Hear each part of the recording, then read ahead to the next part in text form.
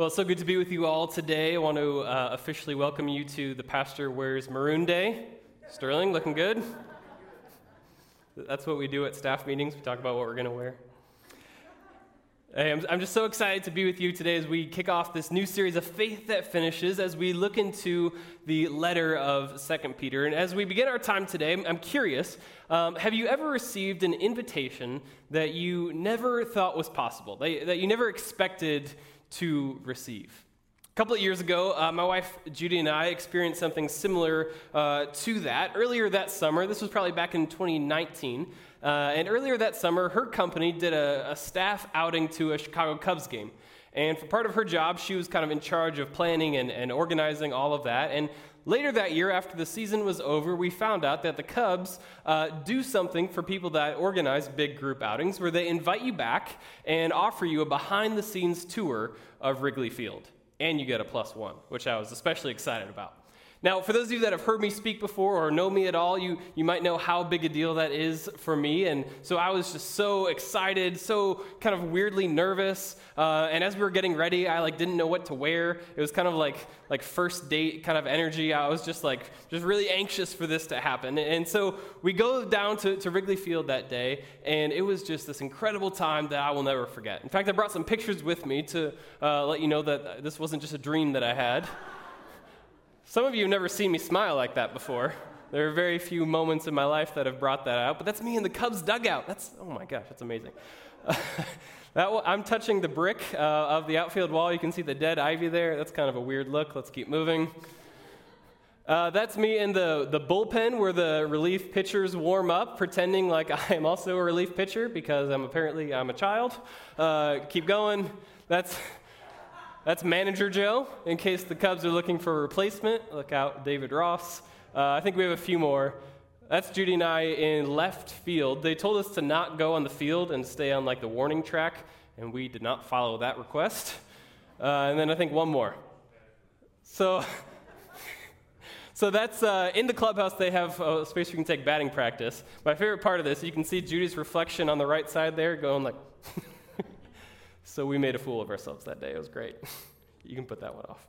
See, it was just a great moment, just an incredible experience that I will never forget. And I remember feeling, even when I was there, almost like I was a part of something that I shouldn't have been invited to, that I wasn't supposed to see.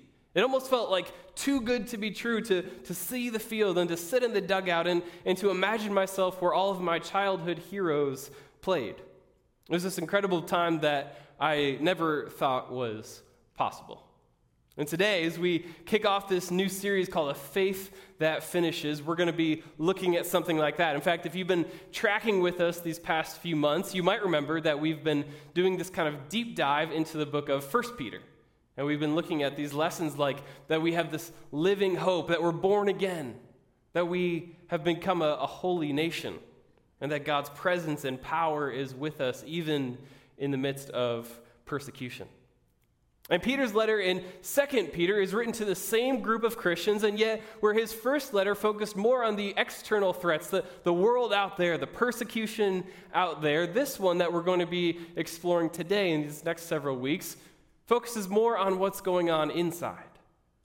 The inside of the church, the inside of the heart of the Jesus follower. That's what we're going to be going over the next 5 weeks. This is often referred to as Peter's farewell address. In fact, in this letter we'll be looking at next week, he himself says that I know my time is short. I don't have much time left, and so there's almost this urgency that he has as he writes. This is what you need to know. This is my very last thing that I want to tell you. And in it, we see something very similar to what Judy and I experienced that day.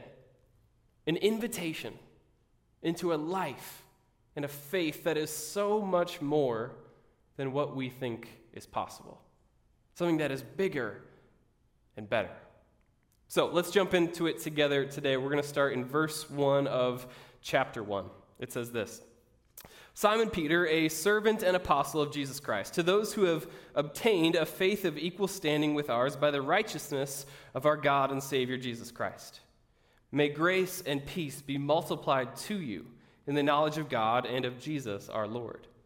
His divine power has granted to us all things that pertain to life and godliness through the knowledge of him who called us to his own glory and excellence, by which he has granted to us his precious and very great promises, so that through them you may become partakers of the divine nature, having escaped from the corruption that is in the world because of sinful desire. For this very reason, make every effort to supplement your faith with virtue, and virtue with knowledge, and knowledge with self-control, and self-control with steadfastness, and steadfastness with godliness, and godliness with brotherly affection, and brotherly affection with love. For if these qualities are yours and are increasing, they keep you from being ineffective or unfruitful in the knowledge of our Lord Jesus Christ. For whoever lacks these qualities is so nearsighted that he is blind, having forgotten that he was cleansed from his former sins. Therefore, brothers, be all the more diligent to confirm your calling and election, for if you practice these qualities, you will never fall. For in this way there will be richly provided for you an entrance into the eternal kingdom of our Lord and Savior, Jesus Christ. So there's a few things that I want to look at today when it comes to this invitation, this faith that we have been invited to. And the first is a sufficient faith. I remember back when Judy and I got married, there came a point early on in our marriage where we asked this question. I wonder if you've asked it as well. Do we have enough?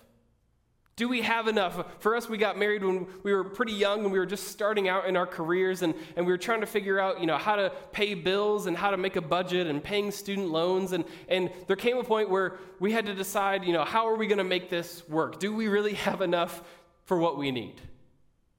Now, we're doing just fine. Don't worry, this isn't going to lead to asking for a personal donation. It's not at all. But there were certain habits that we started during this time, some of which we still continue to this day. One of them being is that we stopped buying napkins, and we started stealing them from restaurants. I've never committed to a crime before in a sermon, but that's where we're at. See, we would go to restaurants that, some of those, they have them kind of just out there, and you can take, you're supposed to take like a couple, I think, but we would take more than a couple. And I don't want to throw Judy under the bus, but I'm going to. See, when I would do this, I would take like 5 or 6, in that range to hold us over for a couple of meals. She would take like 30. We would go to like Chipotle, and her burrito bowl was like this high, and her stack of napkins was like this high, and like we're set for the weekend. And so we would do this, and people would come over for dinner, and we're serving them a meal, and we give them just like a stack of McDonald's napkins with like a Chick-fil-A thrown in there. Like it's just all class in the Scavato house. In fact, if you went to my car right now and you looked in the little compartment in between the seats, you would just see it's just packed in with napkins. Like I'm set if I ever eat on the road. And this is true. The first time we bought a single napkin in our entire marriage, we've married almost 6 years, the first time was around this time last year when all the restaurants were locked down and we had no other choice, and it was the worst $3 I've ever spent. Do I have enough? Do we have enough? You've asked this, right? Maybe it's about your finances as well, or maybe your napkin supply. Maybe, though, it's about something else. Maybe it's about your ability, your skill, your intelligence. Maybe about a relationship that you have. Maybe you've even asked it about your relationship with God. Do I have enough? Is God enough for me? Peter talks about this in these first 4 verses of this letter. Let me read them again for you. Verse 1, Simon Peter, a servant and apostle of Jesus Christ. Now, notice the order of that. This is Peter, one of the most influential people in history, and yet his primary identity is servant of Christ before apostle. A servant and apostle of Jesus Christ to those who have obtained a faith of equal standing with ours by the righteousness of our God and Savior Jesus Christ. May grace and peace be multiplied to you in the knowledge of God and of Jesus our Lord. Verse 3. His divine power has granted to us all things that pertain to life and godliness through the knowledge of him who called us to his own glory and excellence, by which he has granted to us his precious and very great promises, so that through them you may become partakers of the divine nature, having escaped from the corruption that is in the world because of sinful desire. So here's Peter, and he's kind of setting up the main ideas for this letter, that this group of Christians, this persecuted church, has been called to a different kind of life. That word called that we see here can also be translated to invite. So what is it that we have been invited to? Look at verse 3. He says that it is through the knowledge of God that he gives us all things for life. In other words, if you have knowledge of Jesus, even if you have nothing else, you have enough. Jesus is sufficient. Now, that word knowledge is really important. When Peter is talking about knowledge here, he's not talking about just memorizing facts or having information. Now, I know we have some kids and students here today. I wonder if you ever had to learn something in school, or maybe you studied for a test and you're studying that night before, and you learn it for the test, and then if someone gave you that same test 2 weeks later, it would be gone. Maybe just me? That happened all the time.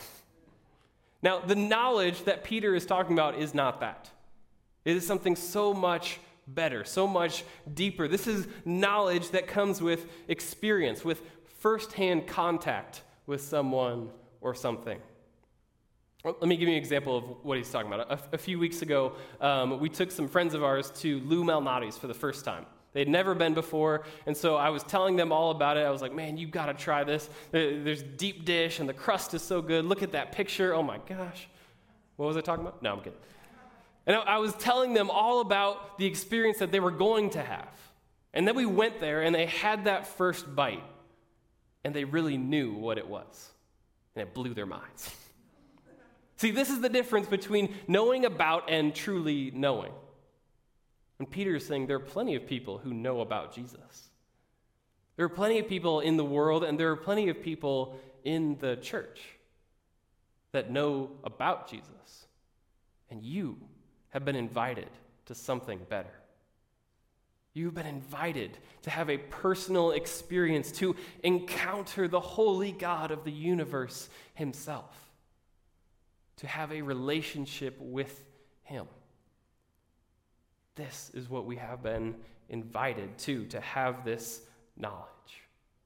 And then we see in verse 4 that through this knowledge we receive precious and great promises.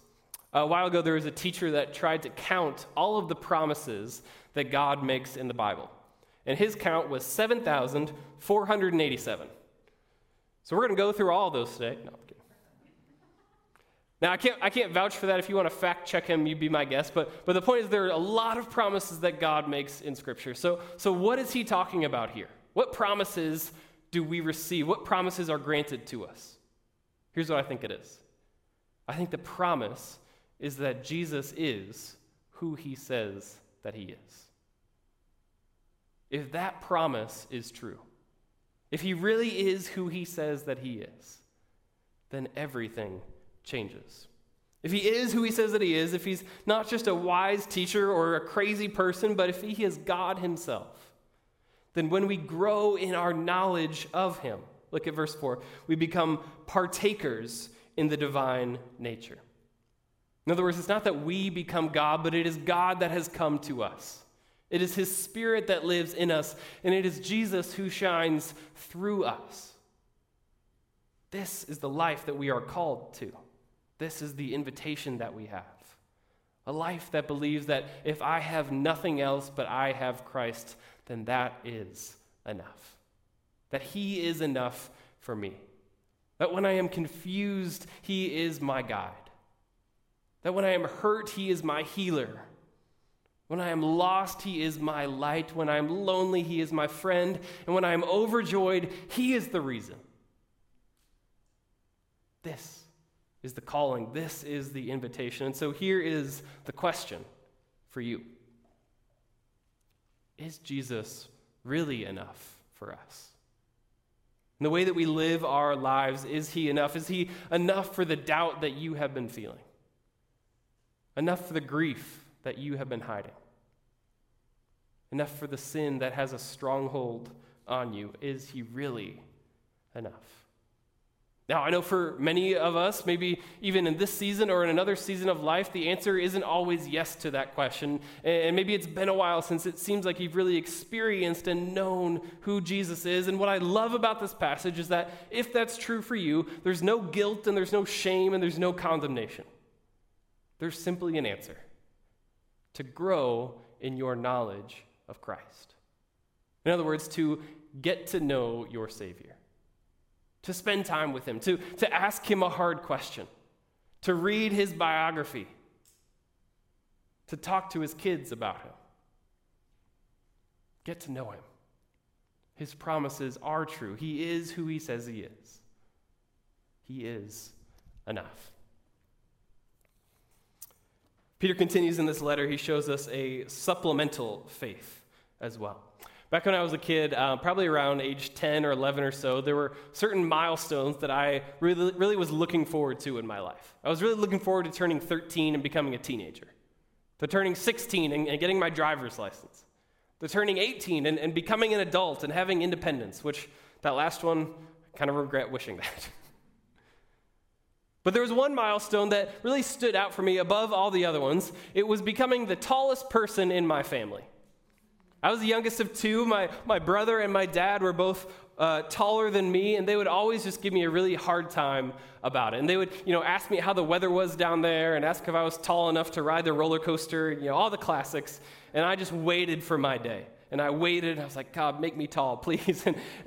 And finally, when I was probably 17 or 18 years old, I hit a growth spurt, and I got to 6 feet tall, the tallest in my family. I did it. And I was so happy about it. I didn't stop talking about it for weeks. Like, I was just, anytime I could remind them, if they were just, standing somewhere, I would just, walk up and go back to back and be like, hey, take that. It was just a great moment in my life, and I just wanted to make sure that they noticed how much I had grown. And here, Peter's talking about growth as well, and he's telling these Christians that as you mature in your faith, as you grow in that knowledge of God, that knowledge will always lead to growth. And growth will always be noticed by others. Knowledge will always lead to growth, and growth will always be noticed by others. Verse 5, for this very reason, make every effort to supplement your faith with virtue, virtue with knowledge, and knowledge with self-control, and self-control with steadfastness, and steadfastness with godliness, and godliness with brotherly affection, and brotherly affection with love. So Peter has just told us that in Christ we have everything we need. Anything you could want, anything for life and for godliness, God has given you. And then he turns around and says, add to that. How? How am I supposed to add something that Jesus hasn't already given me? Now, I think for many of us, this is where we can get tripped up a little bit when it comes to faith, and we think that we have to be good enough or earn something or earn God's love or get to a certain level in order to be good enough. But here's the key phrase in this verse. It says, for this very reason. In other words, because I know and have experienced Jesus, a true experience with Christ will not just change my future, it will also change my present. And it will change the way in which I live. James puts it this way in James chapter 2, verse 18. He says, someone will say, you have faith and I have works. Show me your faith apart from your works, and I will show you my faith by my works. So with that in mind, we see Peter give us this list of 7 attributes or 7 signs of a growing faith. It almost reads kind of like a recipe, right? Like, to our faith, we should add virtue. Virtue meaning moral excellence. This way of living that reflects the morals of Jesus in our everyday choices. Then to that, second, we add knowledge. Knowledge of God, knowledge of what is good and true and right. But knowledge is not enough. We also add self-control, not just knowing what is good and true and right, but reflecting that in the things that we do and the things that we don't do. To self-control, we add steadfastness. In other words, perseverance, endurance in times of difficulty. Godliness, literally devotion and reverence for God. Brotherly affection or brotherly love. This is the word where we get the city of brotherly love, Philadelphia. To command to care for one another as a family. And then to all of that, you add this love. Love, this word agape, this higher kind of love. This 1 Corinthians 13, read it at a wedding kind of love. Love that is patient and kind. Love that hopes and bears and believes all things. Love that is selfless. Love that points people to Jesus. So Peter is making this point that simply put, if you have truly experienced and if you truly know God, it will always lead to spiritual growth. To know is to grow. Now again, it's important to remember that this is closer to a recipe where many of us, I think, treat it like a menu. This is not something that you can pick and choose. This isn't something that you can opt out of in your spiritual life. A few months ago, actually for Christmas this past year, I got a homemade pasta maker. I thought it'd be really fun to make pasta from scratch. I don't know if any of you have ever done that. And so a few months ago, Judy and I went to the kitchen and we tried to make it. And it took us like 2 hours. It's a super long process, and it sounded really fun. And then we had to do it, and it was not fun. And, you have to make the dough and roll it out and all this stuff. And we got to the end product, and it was terrible. It was dry and gross and I don't even know. It was bad. And we went back and we found the recipe, and we realized that instead of adding 3 eggs, we only added 2. And just that one mistake ruined everything. It ruined the whole batch. It ruined our night. We were miserable. And I think Peter is saying that these attributes, these lists, these signs of faith are a little bit similar in that you can't have one without the others. You cannot live a godly life without having self-control. You cannot love your brother unless you have the knowledge of how God sees your brother. So here's what I want to encourage you to do, even as we sit here now. As you look at this list, as you look at your life, take a moment and reflect on how you're doing. How much value do you put on living with moral excellence? How much does your life reflect and love your brothers in Christ? Are you known by your patient and kind and selfless love? Now, of course, we all have room to grow. Of course, it won't be 10s across the board. But the mark of a living and growing and active faith is this: that however you answered that question now, if I were to ask you a month from now or a year from now or 10 years from now, you could do exactly what I did to my dad and to my brother, and you could go back to back with your past self, and you could say, look how much I've grown. Look how much I've changed. Look how much God has transformed and continues to transform my life. Peter shows us a sufficient faith, a supplemental faith, and then finally we see a secure faith. I'm going to read the last couple of verses for us here. We'll start at verse 8. For if these qualities are yours and are increasing, they keep you from being ineffective or unfruitful in the knowledge of our Lord Jesus Christ. For whoever lacks these qualities is so nearsighted that he is blind, having forgotten that he was cleansed from his former sins. Therefore, brothers, be all the more diligent to confirm your calling and election. For if you practice these qualities, you will never fall. For in this way there will be richly provided for you an entrance into the eternal kingdom of our Lord and Savior, Jesus Christ. So Peter ends the section with these words, and as we look at them, we have to remember the stage of life that Peter was in. Remember that his life was almost over. He knew it. In verse 14, we'll see it next week, he says that I know the end of my days are coming. And as he talks about this rich entrance into the kingdom, this celebratory procession that he knows is on the way, you can tell that this is not just words for him, that this is real. This is what is ahead of him. This is the reason that he lives without fear or anxiety. And instead, he talks about the kind of legacy that he wants to leave. This is something that the Apostle Paul talks about a lot. In fact, in 2 Timothy chapter 4, you may have heard this verse before. Paul says, I have fought the good fight. I have finished the race. I have kept the faith. And I think this is Peter's version of those words. He's showing us what it looks like to leave behind a legacy of faith. First, it looks like fruitfulness. Verse 8, he says to keep you from being ineffective or unfruitful. The language there being of a harvest that doesn't produce a crop, something that doesn't fulfill its very purpose for existing. And the reality is that it's very possible and maybe even common for people to have almost a lazy faith. To view faith as something that is for my future, for my eternity. It's my get out of hell free card. And yet Peter's saying you've been invited into something that affects your everyday life. That to be a true follower of Jesus is to recognize that our purpose is to be effective and productive. This is why he gives us these marks of faith that we can see how we're growing, to have these signposts to guide us as we become more like Christ. And then in verse 9, another part of this legacy is having clear sight. In verse 9, Peter talks about those who are nearsighted, so much so that they are blind. Now, the difference between nearsighted and farsighted is something I get wrong all the time. So I looked it up like 5 times in preparation. To be nearsighted is to be able to see things close, but far away, it gets blurry. You would think I would remember because I am actually nearsighted. And a few months ago, I got my prescription strengthened after a long time of it not changing, and it was incredible the difference that it made. I'd been living this kind of blurry life, and I was getting headaches, and my eyes were always dry, and I probably wasn't driving super safely, and all of a sudden, I was given clarity.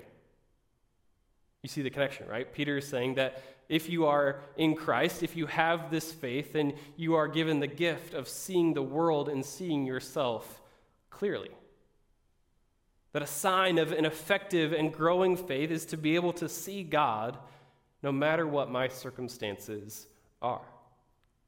As you look at your life, then it may be the past year. How have you seen God transforming and working on you? Where is his peace and his love showed up? What has he protected you from? Who or what has he put into your life to help you when things seem blurry? This is what it means in verse 10 when he says to confirm your calling and your election. This is how you know that your faith is real and secure, that God has called you, that you have been chosen to do his work because of what he is doing in you. And in this way, Peter says in verse 11, in this way of growing in your love for one another, in growing in your faith and being effective and fruitful, we are given one more promise and one more invitation. An invitation that is greater than any behind-the-scenes tour, even at Wrigley Field. An invitation greater than we can even imagine here on this earth. That there is a celebration. There is a parade. There is an eternal and rich entrance into the kingdom of God. This is what's ahead for Peter. This is what he knows is coming, that Jesus himself, his creator and the God of the universe, the one that he followed around for 3 years and died for his sins, was waiting for him, and he was going to say, "Well done, my good and faithful servant. You have left behind a legacy of faith one day, one moment, one choice at a time." Let that be true of us as well. Let's pray. Heavenly Father, we thank you so much for bringing us here today. We thank you for the truth that is in your word. God, right now I just want to pray for those of us that might be struggling to feel your presence, to know you in a personal way. God, would you reveal yourself to them even in this moment? Would you encourage us? Would you strengthen us to show our faith in the way that we grow, in the way that we serve, in the way that we love one another? God, we ask this in your name. Amen.